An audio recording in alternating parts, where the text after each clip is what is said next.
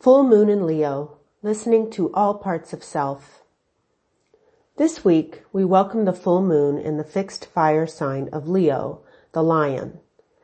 Leo is the heart-centered, confident leader at his or her best, and the prideful, pouty oligarch at their worst.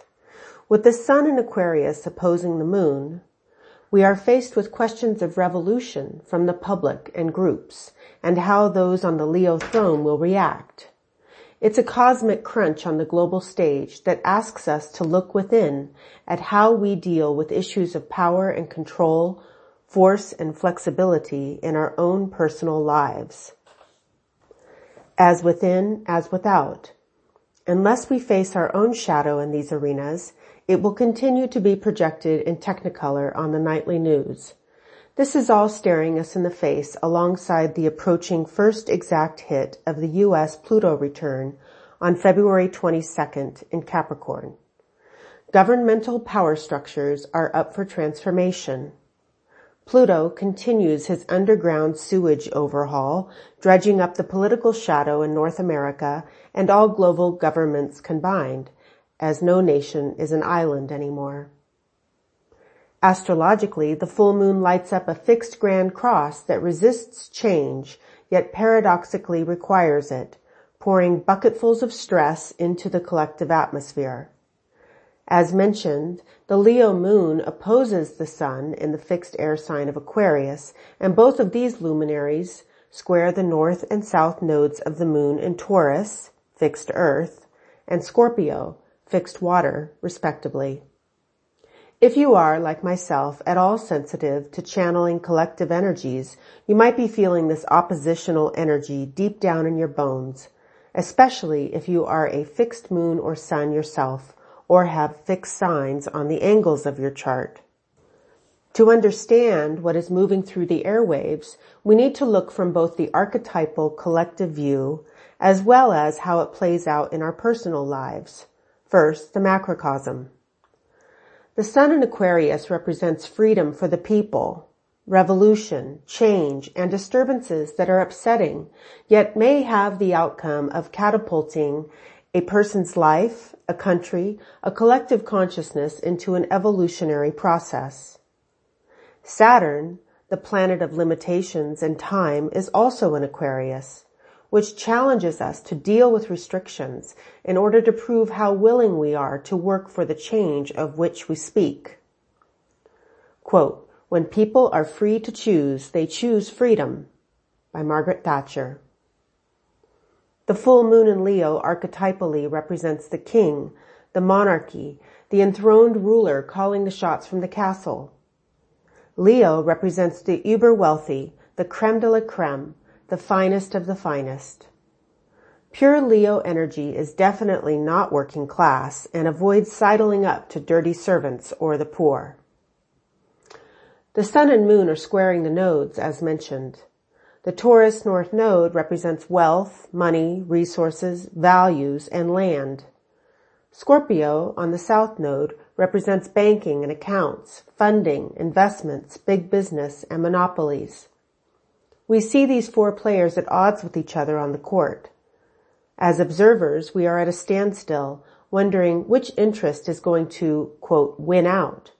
It is a messy, uncomfortable situation, to put it lightly. It could get very ugly.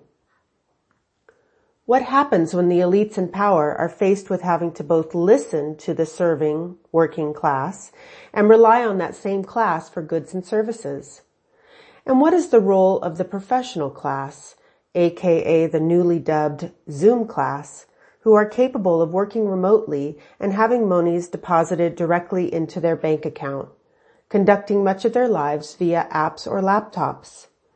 Is it easy to judge what's on the ground if you never have to leave your cozy nook? Are we hearing all points of view? Let's talk a moment about listening.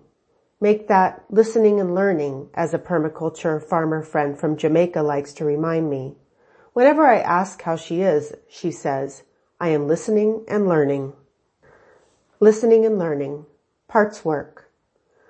When we have a standoff between interests, as we do with the current planetary configuration, we can apply the tools gleaned from various psychotherapy approaches known as parts work, such as that found in Internal Family Systems, IFS, and others. Parts work can similarly be addressed in tools such as the family systemic constellation work of Bert Hellinger, the archetypal work of Carl Jung, the psychosynthesis work of Roberto Assagioli, sacred contracts work of Carolyn Myss, the Artist's Way work of Julia Cameron, and many others. In this form of counseling and healing, various parts of one's self dialogue with each other and each have their say. In IFS, the goal is to integrate discordant voices found in the soul, ego, personality, the body, heart, mind, the whole person.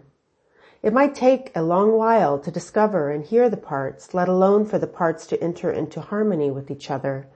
It is work that focuses more on process than outcome.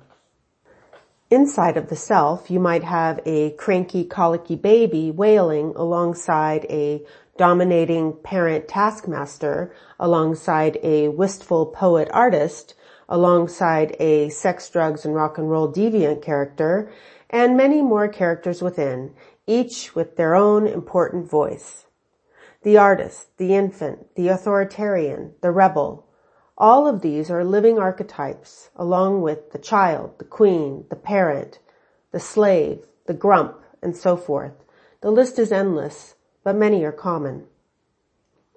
If a voice is ignored, buried, belittled, let's just say the squeaky wheel is going to make sure it gets heard, or a major monkey wrench is going to be put into the mix, causing the individual person's psyche to feel disoriented, triggered, even traumatized.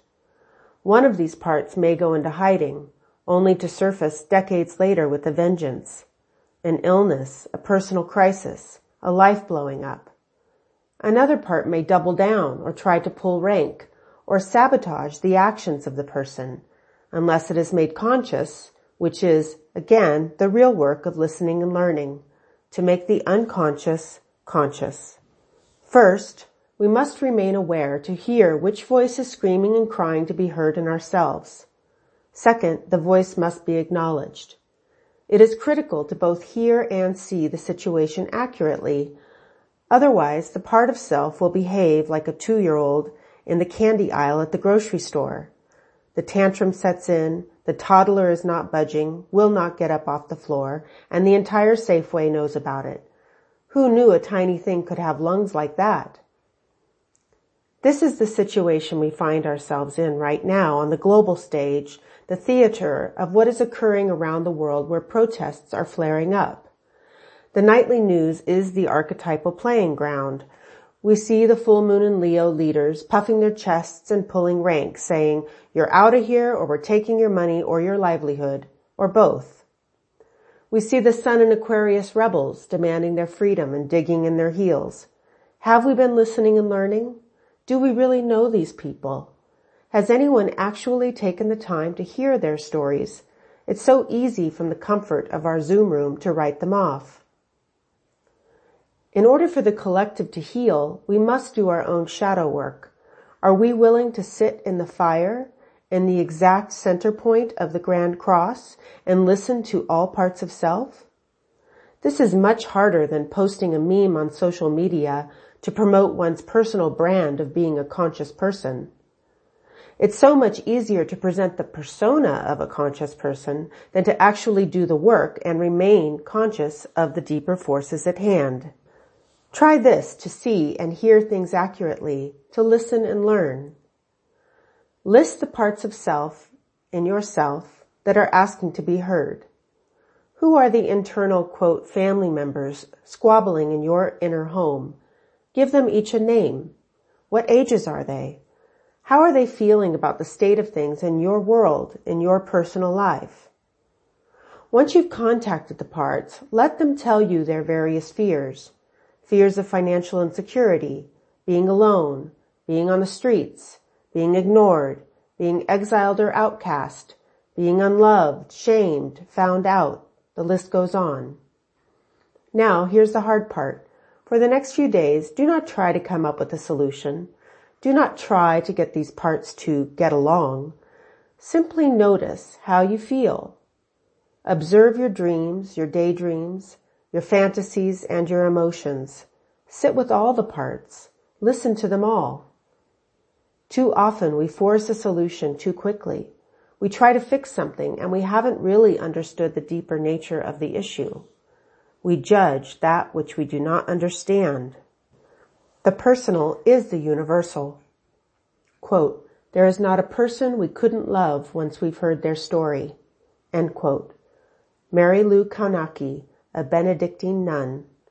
Quote, also attributed to Mr. Rogers. Whether one is feeling affected by a global or a personal crunch at this full moon, know that all of this is completely necessary. The drama must be played out in order for the voices to be heard. You may ask yourself, in the archetypal play, how are these things affecting me? Perhaps not at all. You're comfy and fine and things are good. You follow the rules because you agree with the rules. You have no need to question whether the rules are good for everyone because you agree with them yourself. The sun in Aquarius continues to urge us to listen to the freaks, those that are different than us, those that seem strange or odd, those that are pissed, upset, and tired of being ignored. Perhaps you feel disturbed but can't put your finger on it. This would be a good time to listen. Time and time again, I've been wowed and astonished at what I've discovered about the world and myself once I've considered the points of views of those that I am most afraid of or that seem most different from me. It's vital to come out of vanity and arrogance.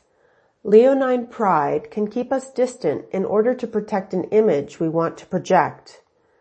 The highest use of Leo energy, when claimed with true dignity and humility, is about sovereignty and leadership with heart and intuition. It is about making decisions that are not dictatorial, but based on courage. The courage to speak out, to speak up for who you are and what you need to express, and to let others do the same. This time of the full moon in Leo calls for expression of the self, to integrate divergent voices, and to establish true integrity within so that we can recognize true integrity without. The opposition is heard, the division is seen through, the lion roars with a loving and healed heart. Thank you for listening to the audio version of this article.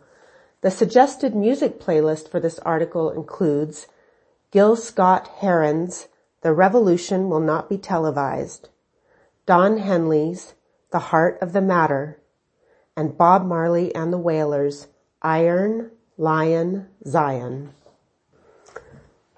To support further work, please share this with others and follow the podcast on Spotify. For more, visit erinreese.substack.com.